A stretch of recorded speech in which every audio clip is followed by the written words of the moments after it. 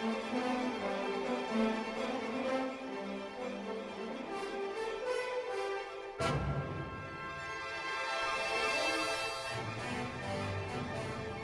evening, and welcome to Colorado Decides, the joint production of Colorado Public Television, CBS 4, and KOA News Radio. I'm your host, Dominic Deicdes, and joining me is political analyst Eric Sonderman. Tonight, we continue our series of debates turning our gaze to the congressional races. Tonight, we look at Congressional District 4, spanning across eastern Colorado, including Greeley, Lamar, and Castle Rock. Joining us for the next 30 minutes are Republican incumbent Ken Buck and Democratic challenger Bob Seay.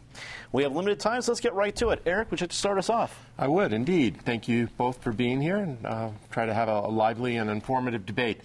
Let me start with a question to each of you. I'll start with Ken as the incumbent here. You've been there 2 years. How has it been more gratifying than you might have expected, and how has it been more frustrating than you might have expected? Yeah, I think it's a great honor, Eric, to be in the U.S. Congress. It is disappointing in the sense that we aren't dealing with a lot of big issues that I think we need to deal with. We have a huge debt.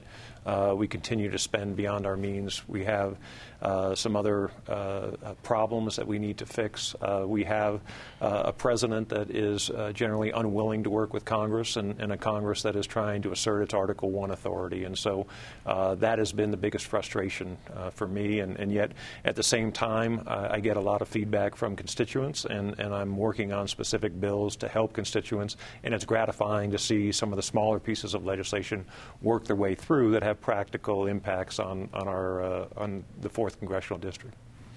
And to Bob, I applaud you for running. Any race needs competition. The national experts and the local experts don't regard this as a highly competitive race, as you know. But this is your opportunity. Tell us why you're in this race and what you hope to achieve.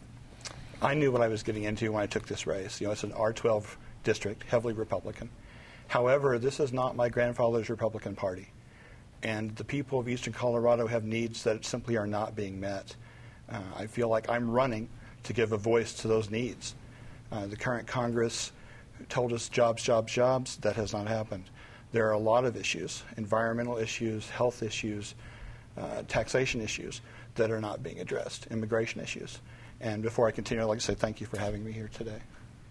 Well, A, you're very welcome, and B, let's get right into some national stuff. I'm not going to ask you if either one of you want to endorse the current presidential candidate in either one of your parties, but I will ask you, what is a key issue that you disagree with your party's presidential candidate, or nominee, rather? Bob, we'll start with you. I don't know if there's a specific issue necessarily, more of a philosophical base. The problem with the Democratic Party is it tends to be very top-down. We would do well to listen to a grassroots movement. We would do well to listen to the electorate and stop directing from the top. Ideas, historically, the ideas that have lasted have been those that have come from the bottom and filtered up.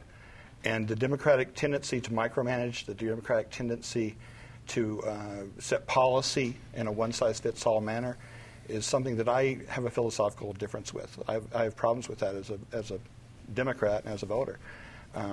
So it's not so much a particular issue as just an overall prevailing thought. Okay.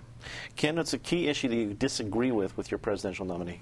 And I am going to approach this the same way Bob did.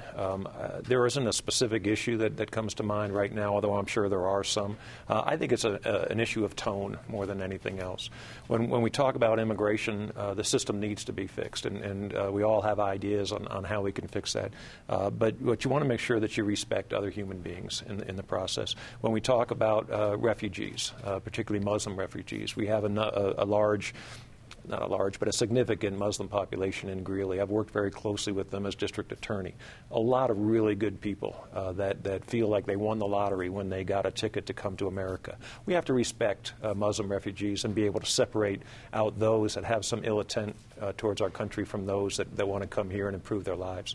When it comes to trade, we have lost in some trade deals, and we have to make sure that we understand how to negotiate a trade deal and how to make it best for all Americans. That doesn't mean that you throw trade off the table. It means that you negotiate better trade deals. So my challenge to Donald Trump is really to make his tone understandable to so many Americans, and I think his policy positions will be better accepted. Eric?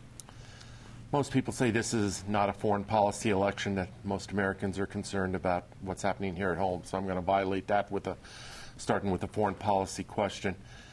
We all see the pictures on an almost daily basis out of Syria, out of Aleppo. It is a human catastrophe. What is your critique of American policy, past tense, over the last few years, and what would be your prescription for what, if anything, we ought to be doing to at least improve, if not alleviate, that catastrophe, Congressman? Yeah, I think that we had two different presidents approach the Middle East in two different ways. George Bush had a more interventionist approach to the Middle East, and Barack Obama had a more isolationist approach to the Middle East. And while Barack Obama couldn't do anything about the fact that we were in Iraq, he could have done something about the fact, or about making the transition smoother. And when he withdrew so quickly from the Middle East, when Hillary Clinton didn't negotiate with the Iraq government to protect our troops there, and we withdrew as a result of that, we found ourselves, and we left that area with a vacuum, and ISIS filled the vacuum. And I think that we have a responsibility to work with Arab states to make sure that we address the humanitarian needs. I think both presidential candidates, both vice presidential candidates have talked about having a no-fly zone in a protected area so that there are protections in place for people on the ground and they don't have to leave Syria. It is much better to keep people in place so that once the war is over, they have a place to go and rebuild their own country. And I think that's really what the goal should be.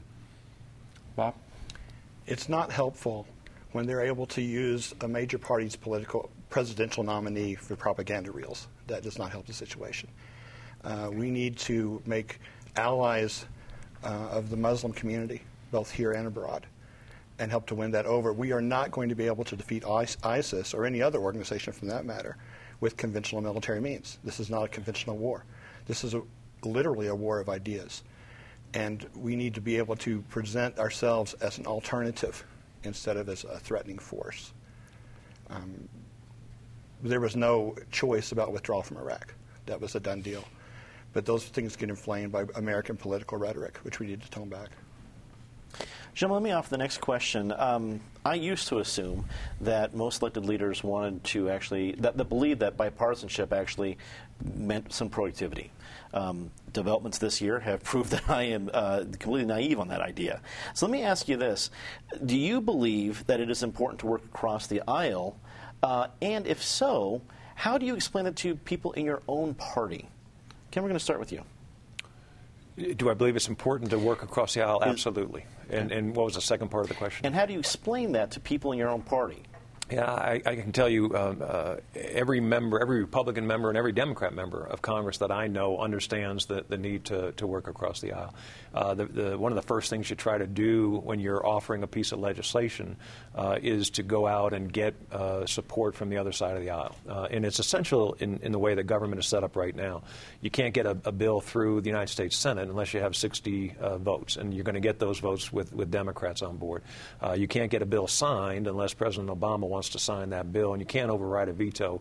It is extremely rare. I think it's been done once in the last 7.5 years, so it's extremely rare to try to override a veto. So absolutely critical. The explanation is simple. If you want to be effective, you need to work in a bipartisan way. Bob? I am a Democrat running in a heavily Republican district. I cannot win this election without Republican votes. And so it is imperative that I understand Republican issues, and these are not partisan issues. There are issues that transcend party. And so it's imperative that I understand that thought and that I'm able to act according to their needs, regardless of my own political ideology. The same with people in Congress. You can't, as Ken said, you can't get anything done unless you can work with people on the other side. Entrenched, passive-aggressive government does not work. Eric? I'm going to follow up in a similar direction. Let me pose a hypothesis here. Ken will probably disagree with the hypothesis, but go with me for a sec, which is that we're going to wake up here in 5 weeks after the election with a President-elect Hillary Clinton, if you believe current polls, with a Republican Congress, Republicans maintaining their majority in Congress, And with the Senate in doubt, but very close, somewhere close to 50-50, maybe 51, 52, 49, 48 on the other side. How does the next 2 years or 4 years with that dynamic look any different than the previous chapter in terms of relations between the White House and Congress and in terms of the ability to maybe get something done and break through the gridlock? Bob, we'll let you start this time out. Well, I'm doing my best to make sure that there are Democrats in the House. I understand. Not only for my own self-interest, but just for the interest of America, I believe. I go with my hypothesis. How are the next 2 years different? Regardless of who's in the White House or who's in the Congress, the American people are tired of nothing happening. We have serious issues that are not being addressed. We're going to have to find a way to work together. They're going to have to start making allies. That's going to mean giving in on some points, some ideological points. We need to keep what is the goal in mind instead of the ideological specifics. We need to be able to work together. I teach K through 12 music, or I taught K through 12 music for a long time. One of the first lessons that we teach kids in kindergarten is to play well with others. Congress would do well to learn that basic lesson. Congressman?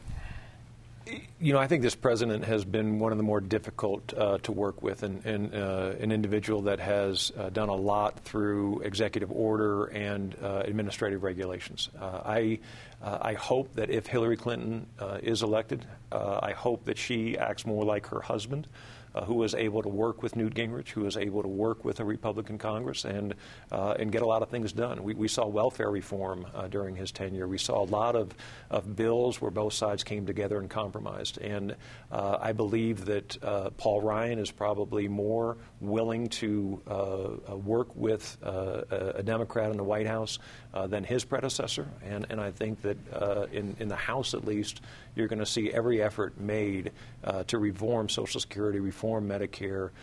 If we can't repeal Obamacare, at least take some of the burden off of small business in particular. So I think you're going to see a lot of issues where, by virtue of the fact that we just have to, you're going to see some things getting done. Can I reply to that? Mm-hmm. Sure. Yeah. Barack Obama has issued executive orders, and I'm not one of these people that splits hairs between executive orders versus executive actions. It's all executive issue. It's all coming from the administrator. Because the Congress has taken this passive-aggressive posture where it simply does not act. Immigration is a key example.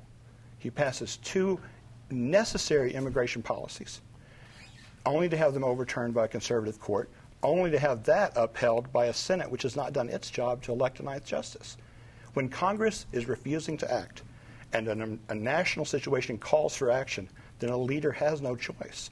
The balance of powers, the check and balance system, includes the authority of the executive. I realize Article 1 states the authority of Congress, but the president also has authority to act. Kenneth, you want to reply? Sure. Okay.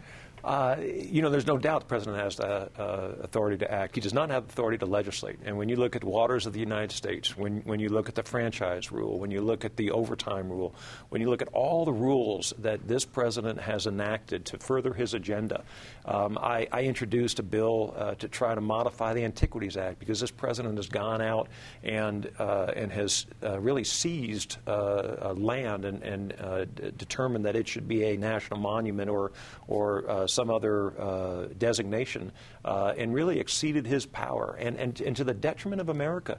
We had ways in Colorado of working through designations like that, where Republicans and Democrats, the legislature, the governor, would all come together, and we would, and you can remember the days when Senator Allard worked on the Sand Dunes National Monument.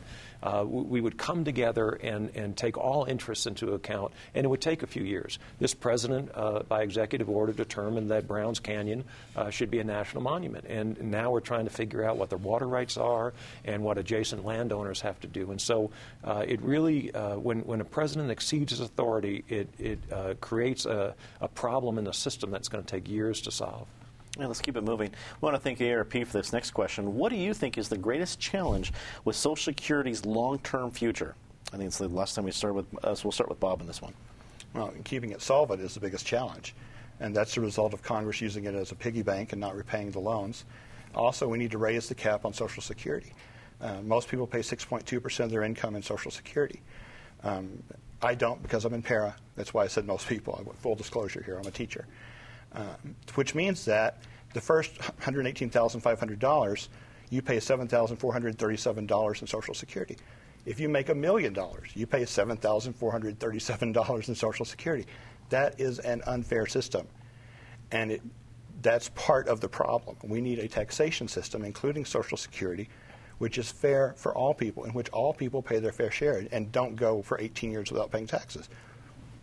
I realize that's different than Social Security, but we need a system in which all people contribute and from which all people can receive benefits.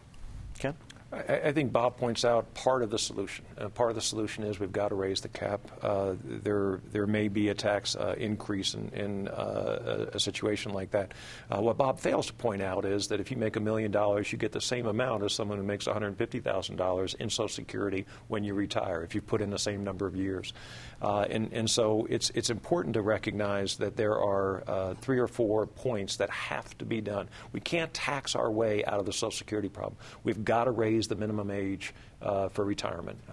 As life expectancy has increased, we haven't raised that minimum age enough, and we've got to make sure that we peg the retirement age to life expectancy. There are other things that have to be done to soften the blow on taxpayers and on retirees.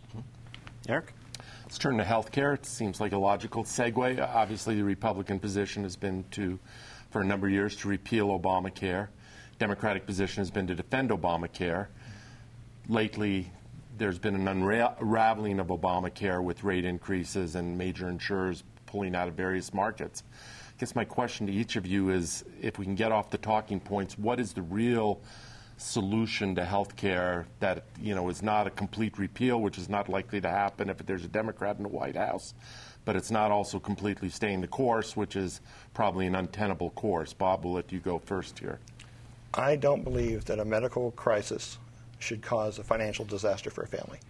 That comes from personal experience in my own life and from seeing the lives of my students. I'm running in part because I'm sick of seeing jars on gas station countertops that say, the X family, the Smith family, needs help with their daughter's cancer treatment. That is not public health policy. I think Obamacare was a good start and was all they could do given the political climate at the time. The only way this works out in the long run is to have a single-payer system. It will take a long time to get there. You don't do that transition overnight. But that's the only place. We pay more for health care than any other country on earth, and we have lower results. We are the only Western democracy that does not have a single-payer system. So to follow up, are you supporting Colorado Amendment 69? That is a state issue, and whatever the voters, I have endorsed the amendment. And it's going to be like any other thing. There's some nuts and bolts that have to be addressed. I'm concerned about how it deals with veterans, for example.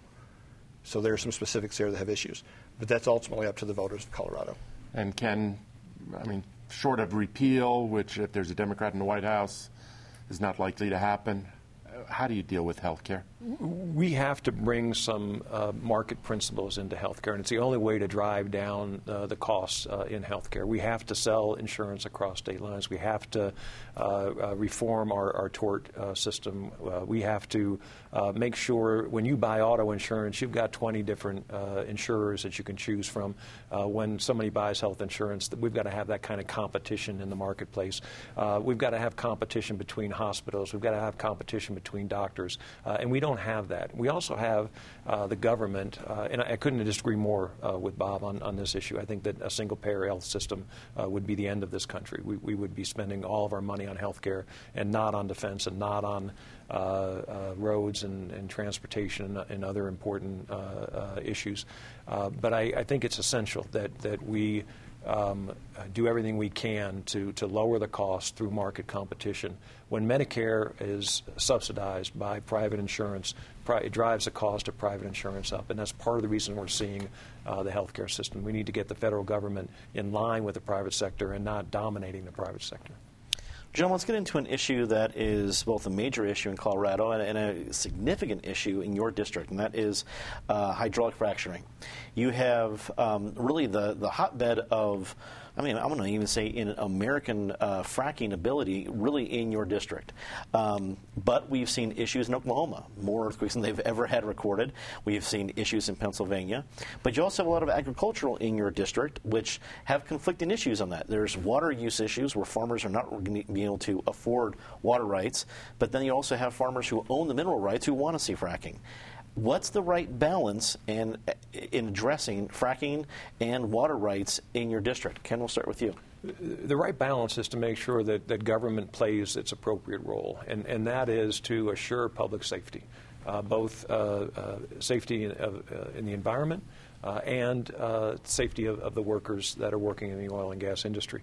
The government intervention that goes beyond that point, I think, goes too far. In Colorado, we've had a lot of common sense regulations that have been put in place to protect the workers and also to protect the environment. And they were, at one point, if not still, the toughest regulations in the country. But to deny a mineral right owner the ability to get mineral rights out of their property is a denial of private property rights, and that's a mistake. And if we're going to do that, we've got to compensate people. It's just like taking surface rights with eminent domain. We've got to compensate people, and I don't think we have enough money to do that. So I'm in favor of fracking. I'm in favor of the regulations that are in place, and I hope that the industry and government continue to work well together. Bob, fracking and CD4? Yeah, fracking is it's an emotional issue that sometimes covers or pushes aside the bigger issue of climate change and just the general problem that we have with fossil fuels in general. There are people in Colorado's 4th District farmers who have worked for years on that land who have a chance to cash out with mineral rights. I cannot in good conscience tell that man or that family that they can't do that. That's the economic reality of that. So while I am concerned about climate change, man-made climate change, I also recognize the economic reality of fracking. My biggest issue with fracking is the lack of local control. We have zoning laws for every business, every type of business around.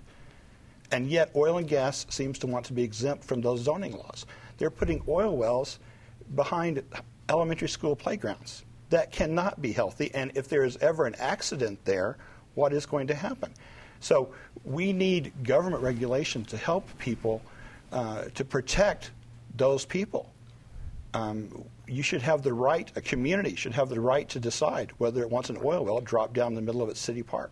Mm-hmm. Gentlemen, we're close to closing statements, so I'm going to ask Eric for a short question with some short answers, and we'll get to closing statements.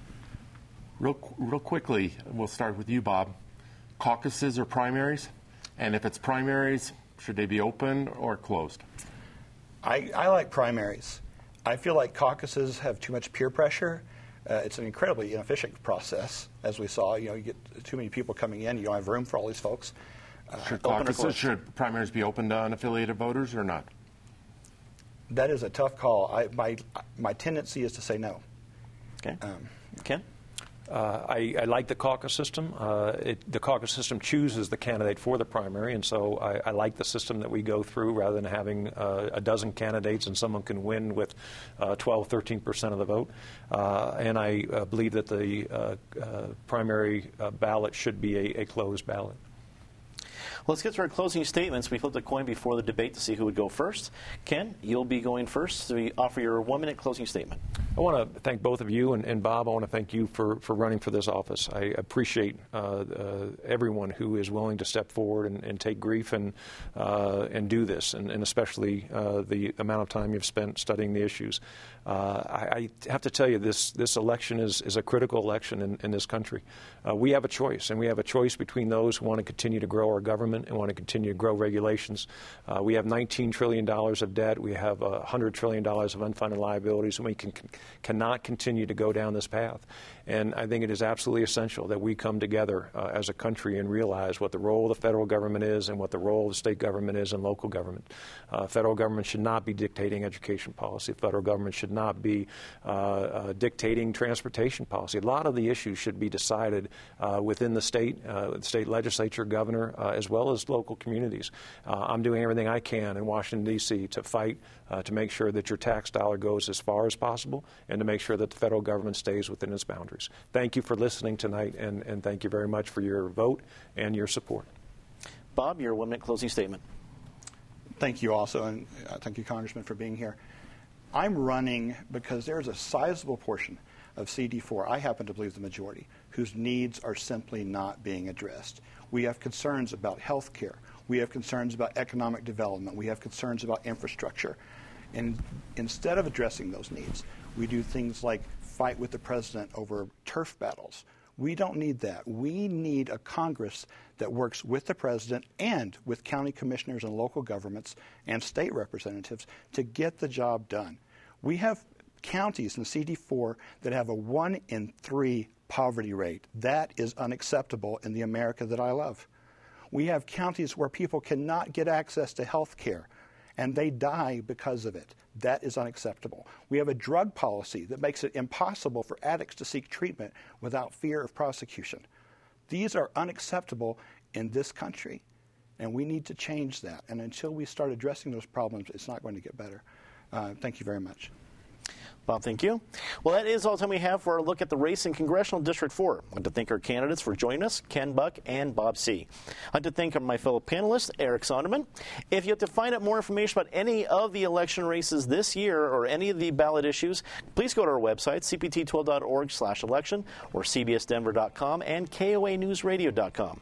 Tune in next week as we feature a much-anticipated debate between the candidates running in the 6th Congressional District, Republican incumbent Mike Kaufman and his Democratic challenger, Morgan Carroll. Also, I want to put a special plug in for the show right after this one at 9:30. Both Sides of the Story continues our tournament edition. Right after this debate, we'll be featuring George Washington High School taking on the issue of Colorado Care.